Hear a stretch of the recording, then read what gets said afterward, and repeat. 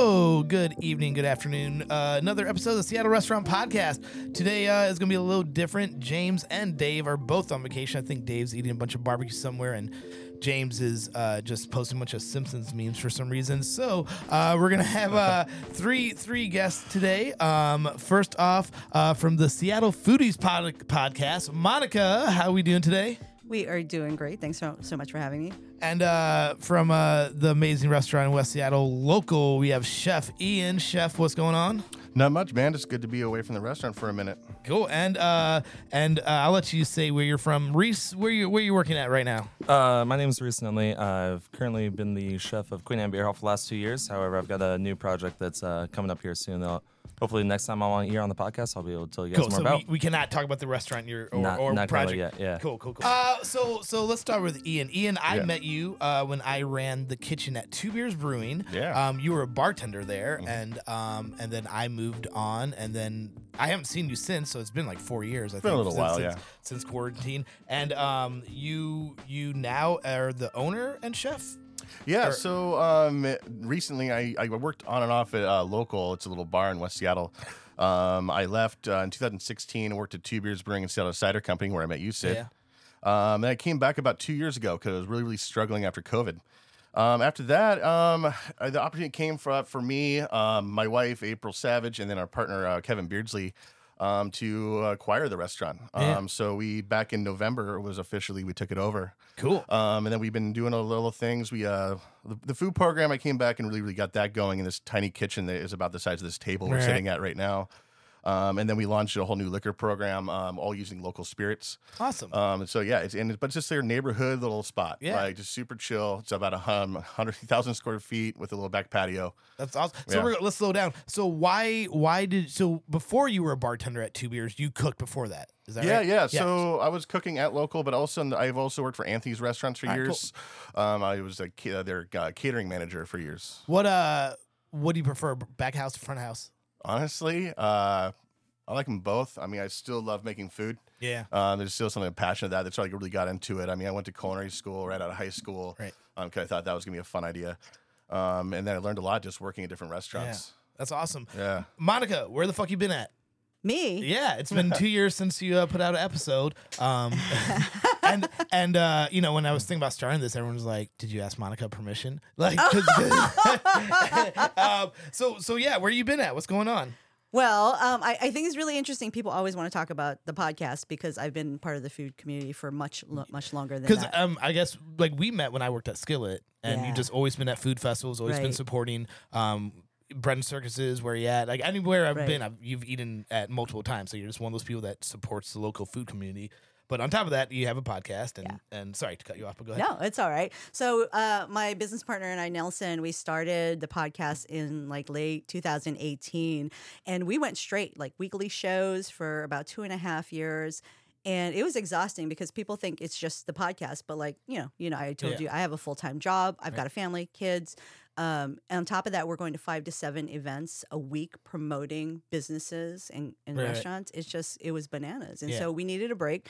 We took a break. I don't think either of us intended to take nearly a 2-year break. Was that break during quarantine? Yeah. Okay, cool. So it we was stopped kind of a recording in convenient time 2021. anyway. Yeah. So, I mean, and that's the thing. Like that changed everything too for many different reasons. So yeah, haven't been recording, but I'm still around. I'm on Instagram like every day, dude. and you're still eating.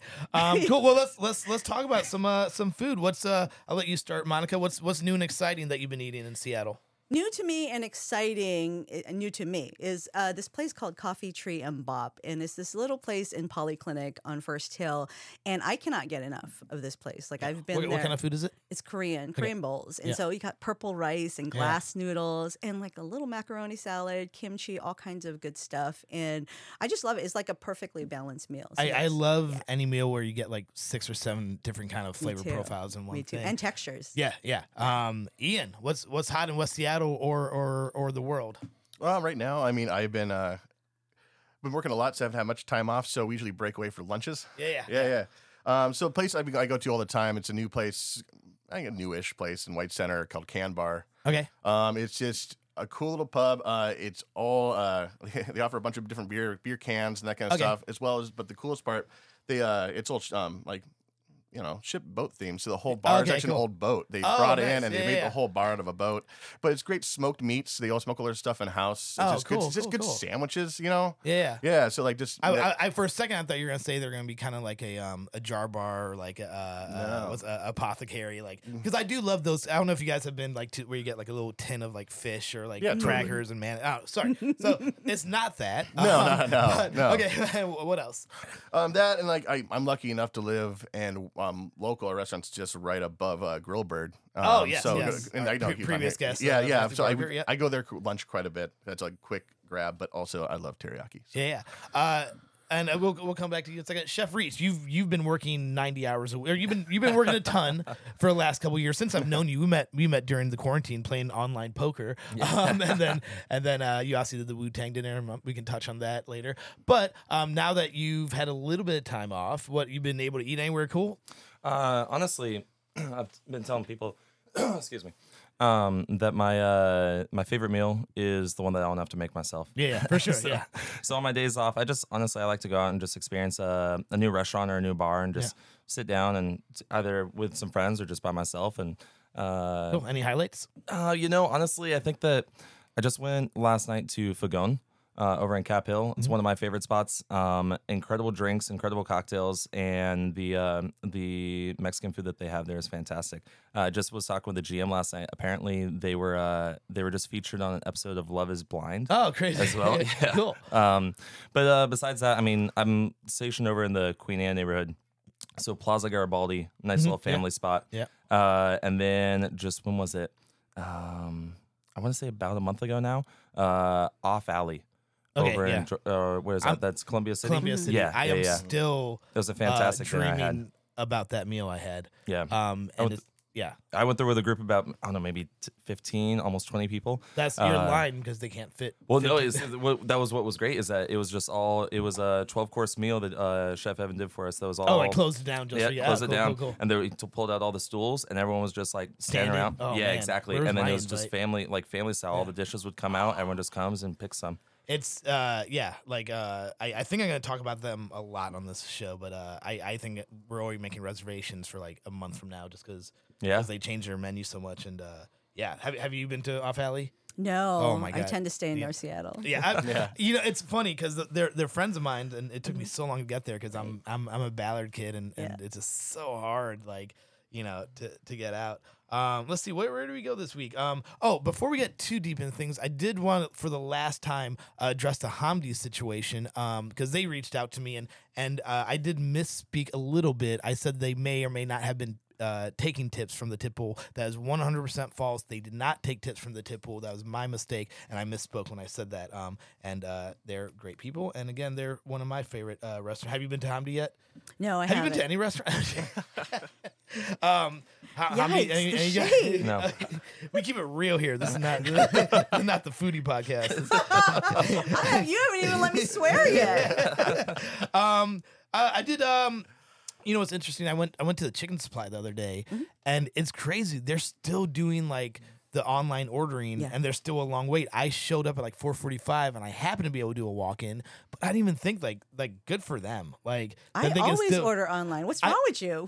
Don't you ever look at my Instagram? It says order online. I don't know. I thought that was done during quarantine. Nope. But and it was fun. I got the last meal there, and I felt so cool watching like the 6 people that came in after were there. And that's my favorite part. I like to sit right there if the table's open, just watch people come in and go away sad. God, the food tastes so much better when no one else can have it. Right? Any pizza recommendations? I ate a ton of pizzas. It's just the normal stuff like Big Mario's and Pagliacci, and I went to I like Slice Box up in Magnolia, but I still haven't been to Moto. There's this dude that has been coming to the cart that works at Moto. He keeps on trying to get me to go there. I haven't. Have you guys been to Moto? I've been to Moto. In West Seattle, actually. Yeah. What's the review on that? It's quite good. I think what's best about it is the flavor profiles that Lee chooses. And so if you want to eat at Moto, go to the Edmund spot. Try to get a reservation there. And explain that more.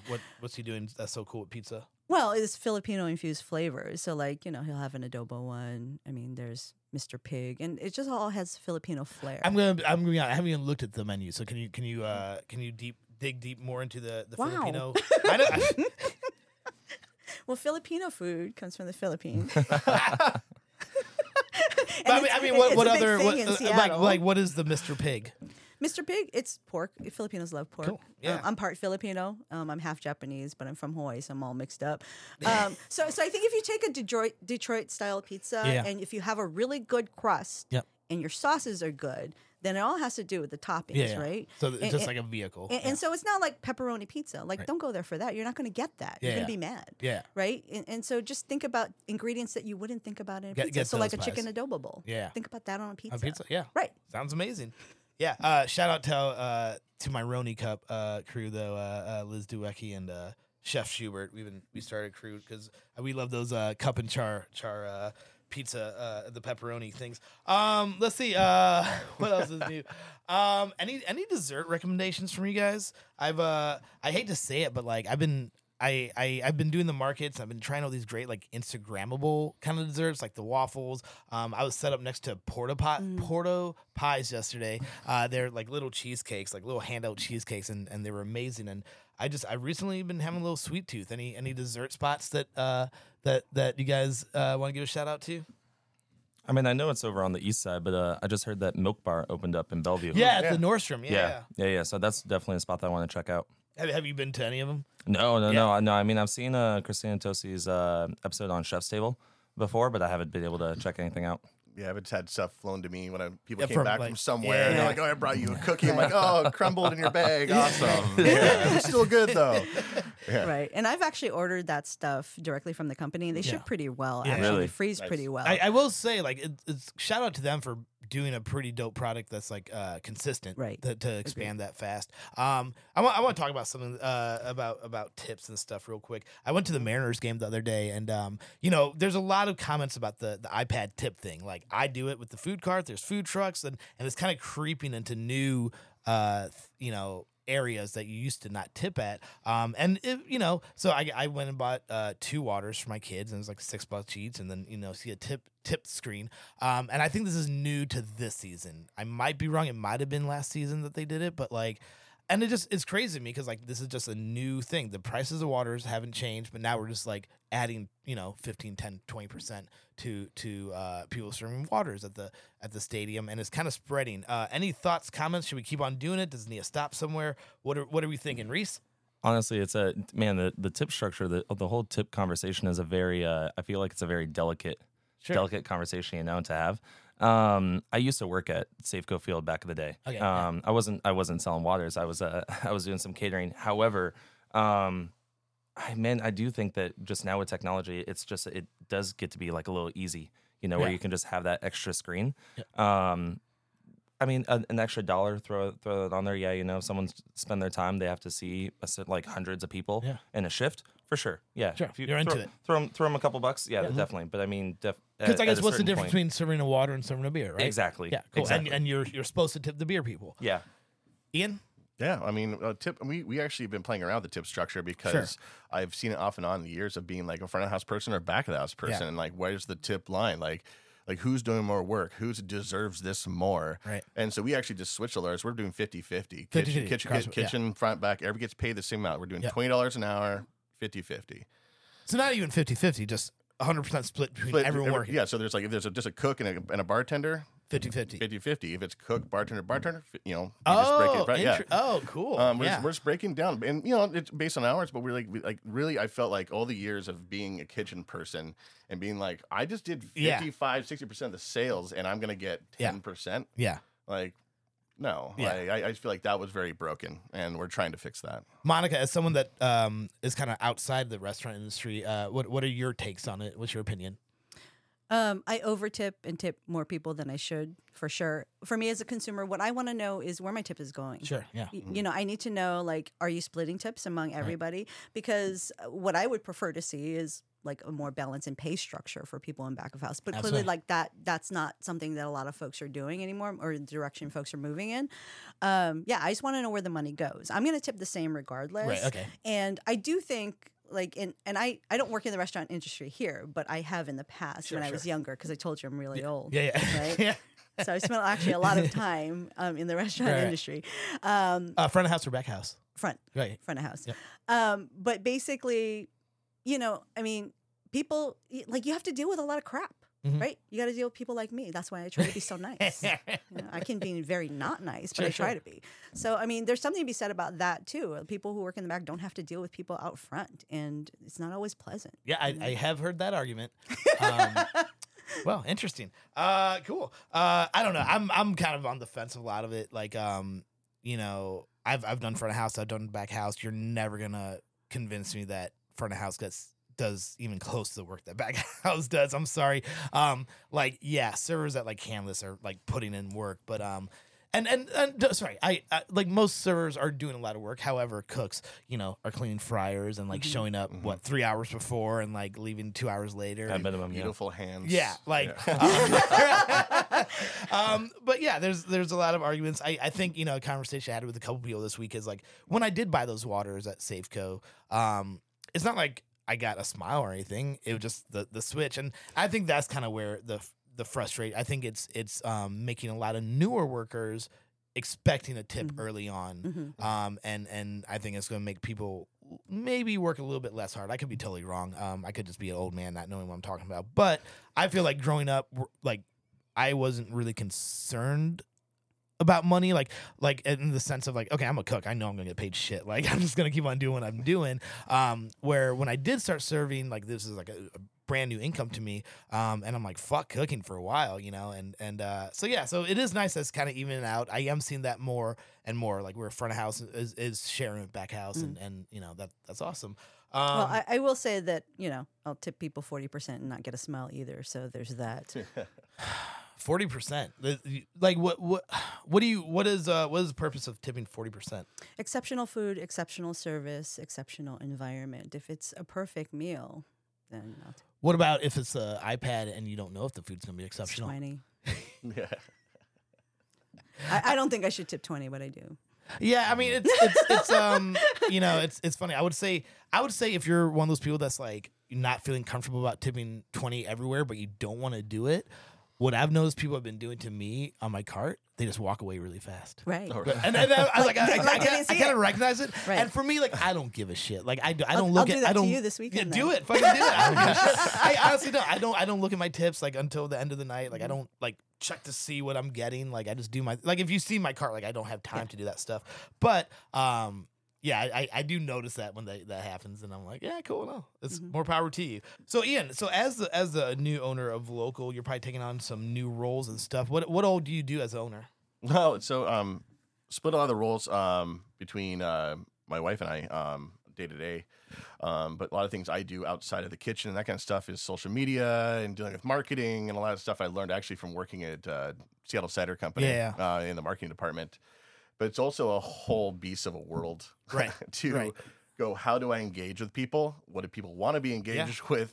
And it's really funny because you'll post something, you're like, this is solid. You post it, it's like 3 likes. You're like, oh, and then you post something dumb, and you're like, oh, 90 likes. People are all about that. It's like, funny. In a couple of weeks, we actually have Off Alley, and they want to talk about influencer culture, and I actually have an influencer coming on as to be the third guest, so that should be fun. But yeah, it is crazy how much of a job the social media part is. And I'm excited to talk with Off Alley about it because I think they have some, like, they've kind of been struck with it, like, hey, give me a free meal and I'll come, review your thing. And Monica, you're kind of borderline influencer. I mean, people listen to you to figure out where to eat. Any comments on influencer culture? Right. So I think how I got on this podcast is I sent you a message said I have never, ever, ever asked someone to comp me a meal, which is 100% true. Yeah. If I go eat someplace, I expect to pay. Somebody invites me, then we can talk about other things. And I do almost all of my work without additional costs aside from the cost of the meal. So sometimes it has to do with the value of the meal, right? Like, I went out the other day, somebody, gave me a $20 meal. That doesn't actually even buy a spot in my stories with how many followers I have. Yeah. But I will, because it's a small business and I want to support them, and their food was good. That's the important thing. Their food was good. it's a really interesting place to be, and there are a lot of people out there who are doing great work, and there are a lot of people giving the rest of us really bad names. Sure, and I'm kind of like in the midpoint because like I did a lot of work on social media to promote the Wu-Tang thing, and Rhys, we'll talk about Wu-Tang in a second, but if I was a restaurateur and I'm like fuck these social media people, what would you say to like how would you explain what you do as a job and why what's the value in it? Right, I think. Businesses and influencer accounts are different. And so sort of like, you were saying, like you put out like a really beautiful picture. It's like 3 likes, right?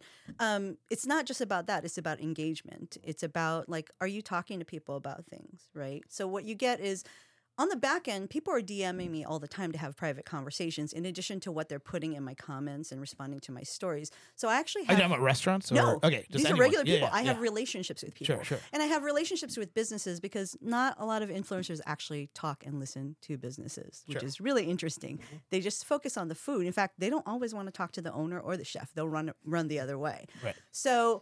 the benefit of working with an influencer is they have a already built audience. It's just whether or not that's the audience you want. Right. So if you have someone that has like 100,000 followers, do you think they're all here in Seattle? Yeah, and what does that mean for your business? Right. So big numbers are great. It's going to get you great reach. But like, what does that convert? Like, what's your ROI on that? Right. Yeah. What are you going to get back for your restaurant?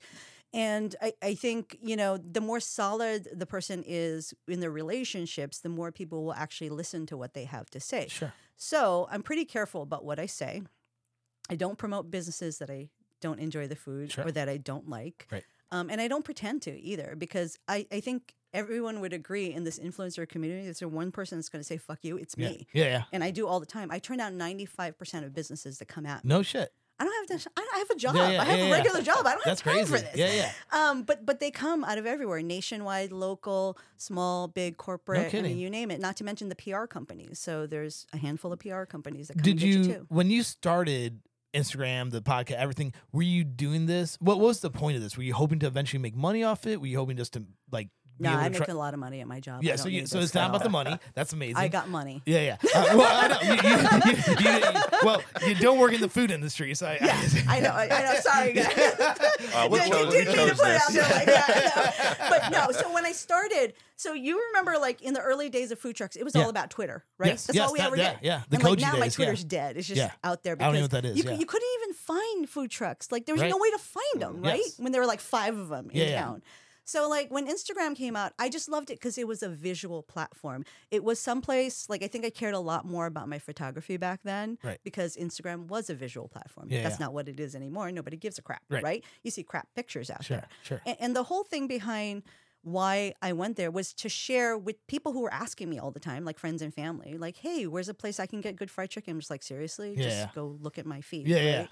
And then the opportunity to promote businesses that I love, because there was like this restaurant called Asian Flame Bistro up by my house. Mm-hmm. It's like 130th and Aurora. And they made really great food. And the owner thought he could survive by getting the guys from the used car lot to come and buy lunches and people who worked at the grocery store to come buy lunches. Right. Couldn't do it. Yeah. And so there's somebody who was putting out such a great product and he's gone because he didn't understand how to market his business. Yep. That happens every day. Yep. Right. So that's a huge reason about why I do it. That's amazing. Yeah. And have you, like, Ian, would you ever consider using an influencer if someone's like, I know you don't do this, but what's kind of like, Monica, what's like a pitch an influencer would give someone to like Ian? Oh, I would slide into your DMs and I'd be like, hey, just want to send you my profile. And I'd send you my profile so you could look at it. And I'd be like, I have this many followers and I'm just wondering, like, I really want to try your food. Can I stop by? And in exchange, I would give you some exposure on my platform. I would get those all the time. And what do you say to him? I just usually most of the time it's just ghost them. And I'll look at it and I'm like, We ghost a lot of people I don't have too. time. Yeah. I mean, I would totally use somebody if there was one that actually fit what I was looking for. Sure, But almost every single one that comes up, I'm like, okay, it's just another girl that really is excited about, taking pictures of things. And I had some in the other day, didn't tell me they were coming. And it was really weird because they ordered food and they sat around. You see them taking pictures of stuff, and then they left and they didn't eat anything. And then I see him post me like, "Oh, stopped by local last night. It was great. Like, had a great time." Like, you didn't even eat anything. That's fucking crazy. You paid for food. You didn't even eat it. And you left, and you didn't even tell me you were gonna do it. Like, it's weird. That's wild. That happens. I will say, Monica, like, we did meet in the early days of street food, and those were like kind of the pirate like rock and roll days. Because like I remember when I worked for Skillet, people would literally like we'd just be going to the gas station, and people would follow and be like, "Are you guys staying up?" Like, and then I was checking. Yeah, like I forgot about the whole Twitter thing because I think Koji in LA was like one of the first like food trucks to like use Twitter as a tool to and then obviously the Chef movie kind of perpetuated that. What are some of your memories from the street food days back in the day? Oh my gosh, they were so much simpler. Like I love that street food is so available, right? In so many different ways. Like I know where you're going to be Friday, Saturday, Sunday. That's awesome. But there was something about the hunt, right? And the culture where I wasn't just hunting street food. I was actually getting to know all these owners. Yeah. I mean, that's how I got to know a lot of people who were running food trucks. That's how I got to be good friends with like Ryan Ryder as I was at his food festivals, right? I miss those days in a lot of ways. But then what I love is whatever kind of food it is, they're bringing it more exposure. If it's something Seattle doesn't have a lot of, I love that, right? Because burger and pizza are fine, but it's not my preference, right? Yeah. I want to eat all different kinds of food because if you're not the best burger I've ever had, I probably don't want it. Okay, yeah. What are some of your favorite food trucks from back then, and what are some of your favorite food trucks now? Oh man, back then. Well, back when there was like 5. Yeah, it's just V5, marination. And So Big Blue. I mean, I love Big Blue because, they just come up from Portland. It's like really exciting. I'm from Hawaii, right? So Hawaiian owners, women owners. And the food just was really reminded me of home. So I loved it. Where you're at, Matt, which you were there as well. That was food that I didn't have a lot of exposure to, right? Yeah. So like red beans and rice. That's like something I didn't know how to cook and didn't have easily accessible to me where I'm from. So and I do miss the portions because portions are not like that anymore. Sure. There were good portions of stuff. These days, it's still remotely hard, like downtown, like Westlake hasn't recovered, right? So they got like Incredibles out there. Sometimes they got one of the Mexican food trucks out there, but like some of the culture is shifting from the pandemic. People move to apartment buildings into the suburbs. So I don't get to see a lot anymore unless I go and seek it out. And as I told you, I'm old now, so life is a little bit different. and I don't have quite as much energy to chase people around all the time. Yeah, I will say, for the street food world kind of got, changed up during pandemic because like all the business parks we used to go to weren't, everyone's working from home and they, so I guess like if you're going back to work and you're in a business park, you should reach out to food trucks because like we love doing lunches and stuff. Just no one's going out to lunch anymore. Rhys, I want to talk about Wu-Tang a little bit. Yeah, for sure. It was you were the chef of the Queen Anne Beer Hall where it was held. So it was just kind of a no-brainer to have you. Do you I just want to say I appreciate you just kind of like not really. You were one of the first people that confirmed, and it was such a dumb idea. It's still a dumb idea, but like you were just fucking on board, and you came up with some really dope dishes. Do you have any memories or anything you want to talk about from that experience? Jeez, that was a really fun. It was a fun time. I mean, I'll be honest. Towards when was it? I think it was like we still had like another 6 more courses left to go, and I'm like. All right, this is almost done. We're almost done. We're almost done. Only because it was my location, my space. I was glad to have all the watching 8 other chefs destroy your kitchen. Thank you for you saying it, not me. No, I mean it was a great time. From conception, whenever you had the Eventbrite thing, the contest going on, all the way up until you won, and then that's whenever I think you really started to reach out to Gary Zaretti, the GM over there. And then he started chatting with me, you started chatting with me, and then we started pulling everything together.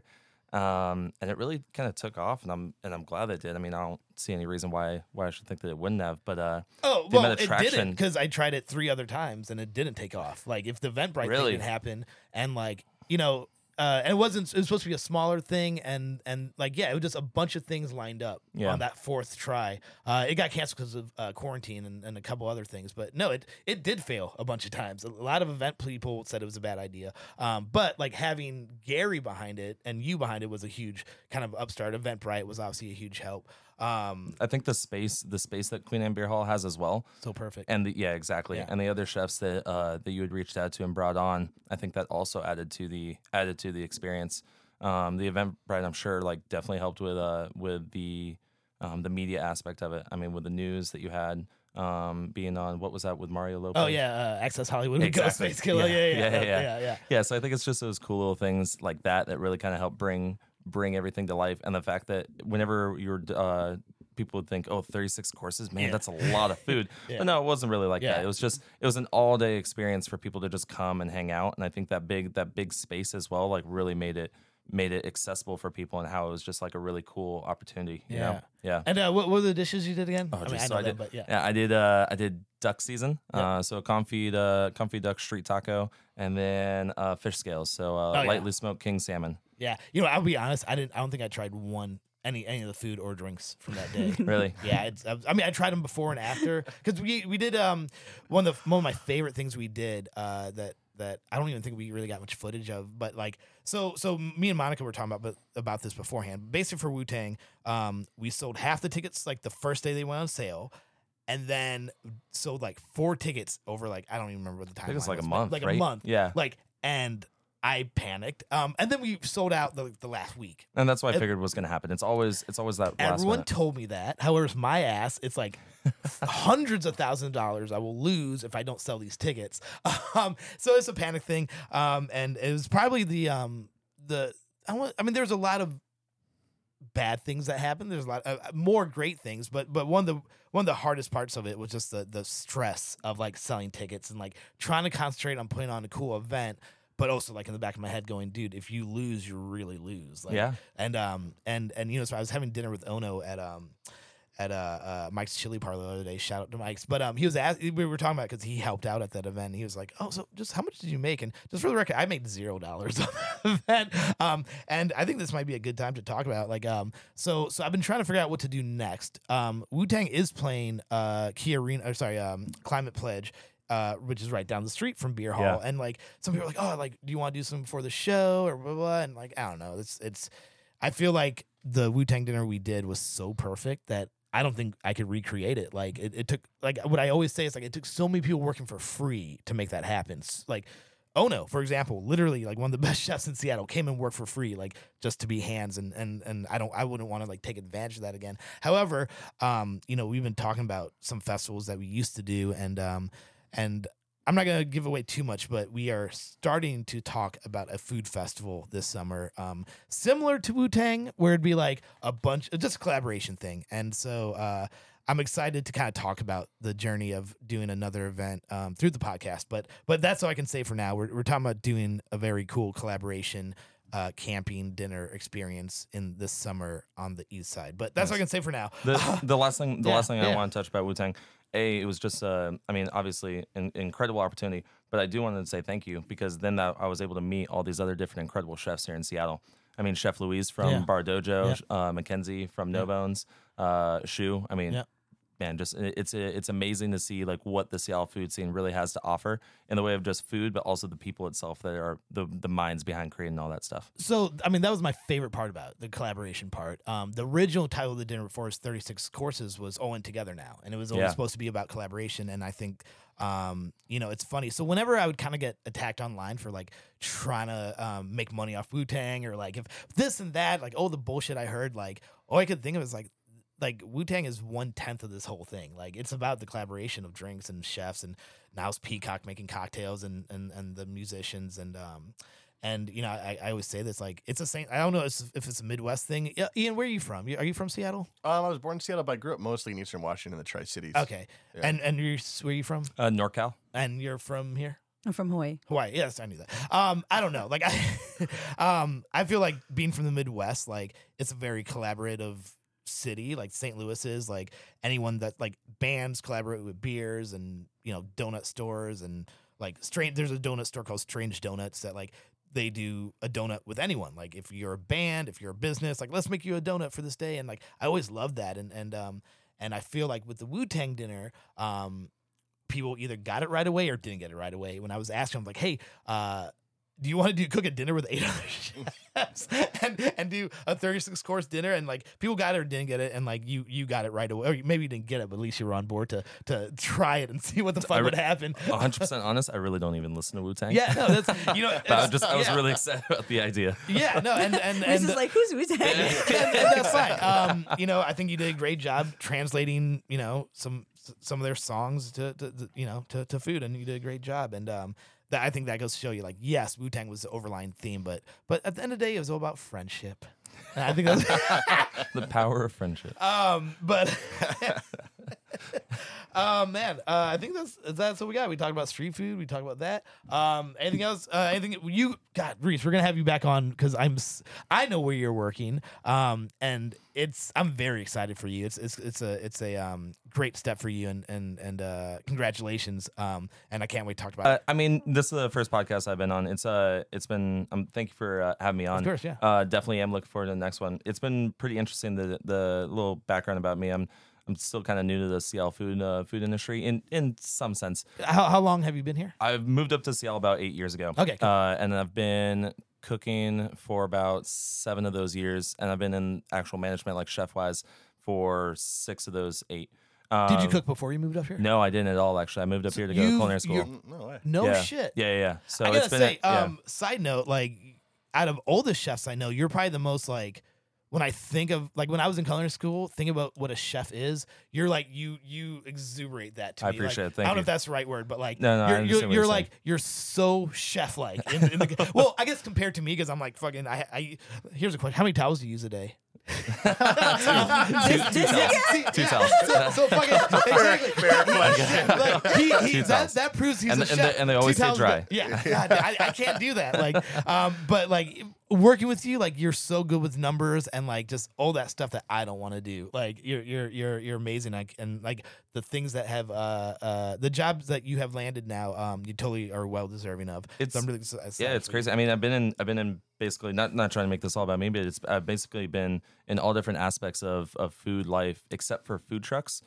In this short 8 years, I mean, I've done stadium work. I've done pop-ups. One of the first things I did, I worked with one of my buddies, Ty Blana. He started up a pop-up restaurant that I helped assist with called Northwest Provisions. Okay. And the very first time that I ever stepped into a nightclub, I was underage. It was a day that they were closed, and we set up. We sold, God, I want to say 25 tickets, right? We did all the prep somewhere else. Brought in all these tables, tablecloths, had servers. It was a pretty incredible experience. And then just moving on from that, and then just restaurants, catering, offsite catering that I've done myself, meal plan, like commissary work. It's been pretty incredible. What is there an end goal? Do you want your own restaurant? I think eventually, definitely, that would be something that I'd want to have in the future. Yeah. Right now, I know that I am still young. Seattle's the first city that I've lived in as well. Yeah. I've got a couple more years I know left in me here in Seattle at least. But I'd like to go and check out another city. Maybe whether it be LA. I just went down to Las Vegas actually 2 weeks ago for the first time. Different world. Oh, Yeah. incredible! Where did you eat in Vegas? So I checked out strip steak, tacos y gordo. Yeah, I was tacos of Gordy. Exactly. Husong's, Cantina, and then just a couple other little random spots just on the strip. Yeah. God, I love Vegas. My favorite place recently has been Best Friends in the MGM. Yeah, I stayed at MGM and I missed the You fucked up, opportunity. dude. I did. So Bad good. lighting there I for an know. influencer. The lighting is horrible.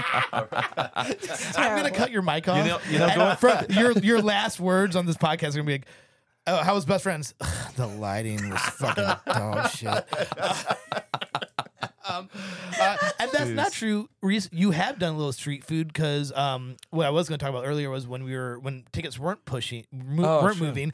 We did. Ryan hooked us up at the South Lake Union Market where we did a mini 36 courses, and we did it for free. I put a price tag on it, but we didn't even charge anyone. But what we did was we set up a table in the middle of South Lake Union and a food cart, and me, you, Damon, Mackenzie, we did like a little mini version. Who's where the cello player? Jillian. Yeah. Jillian played cello, and we did a mini 36 courses in the middle of the street in South Lake Union.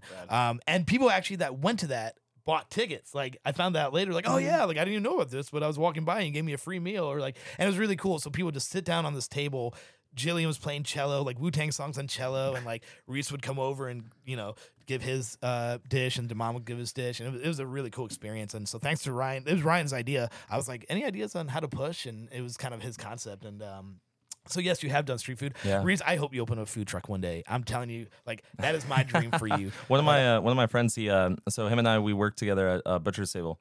I helped open up that spot. I was sous chef, and then I left, moved on, did other things, and then he became sous chef. He has now left, and now he's actually he went down to Vancouver, met up with one of his buddies, and now they both moved to Arizona. And I want to say that he's near Phoenix, but they started up a food truck together. It's cool. it's Latino Filipino. Oh, nice. Latino Filipino fusion. Sid doesn't know what Filipino food is. It's pork. It's, It's pork. Ian, what do people need to know before we get out of here about local? Or anything else you got going on? Yeah, I mean, when you own and run a restaurant, you don't have time for my restaurant. Come to this restaurant. So far. I know, that's the thing. And I was just so far. I mean, I'm up here off at 80th. I mean, this is like this is Canada for me. Right. Do you see? Yeah, I'm like, what's going on? No, it's just it's been a wild ride. Like leaving, working this restaurant, leaving because I feel like I wasn't going to go anywhere at this restaurant. Yeah. Go somewhere else, learn a lot, and then go. Okay, time to leave this place, and then go back. And then take it over. Yeah, has been a wild ride. It's awesome. Yeah, it's wild.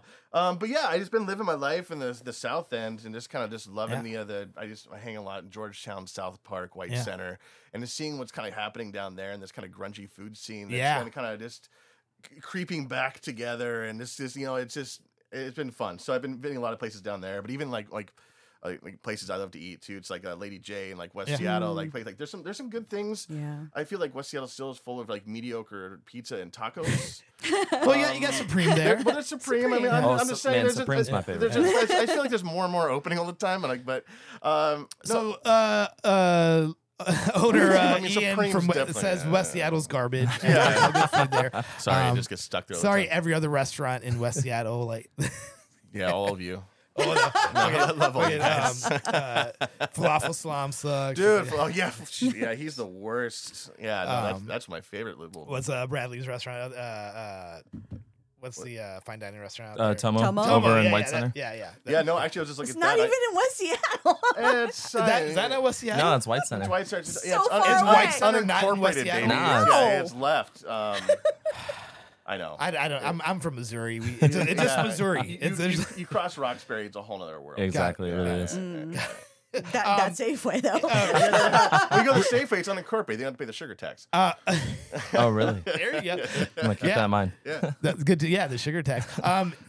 Can you tell us about your menu in less than 30 seconds? Yeah, my menu is just, I just asked all the regulars when I came back, I'm like, what do you want? Like, we just want food that I can eat and have choices that I can eat multiple times a week. Okay. So it's just comfort food. It's mac and cheese to pulled pork to tacos to everything. Cool. All put out of a kitchen that is bigger than your apartment kitchen. Nice. Yeah. Or smaller than your apartment. Smaller kitchen. apartment kitchen. I was like, that's not that impressive. No. The kitchen at the strip club is bigger than my Monica, anything you want to tell people before we get out of here? Yeah, I'm not about self-promotion. Just go out there, support businesses you love, be adventurous, try things you haven't tried before. Yeah. Cool. Well, this was really fun. Dave and James, we miss you a lot. Thanks for stepping in at the last minute and making this happen. It's been a lot of fun. Guys, next week I think we got Off Alley. So thanks for tuning in. Guys, thanks for hanging out. We'll see you next time. Bye, guys. Bye. See ya.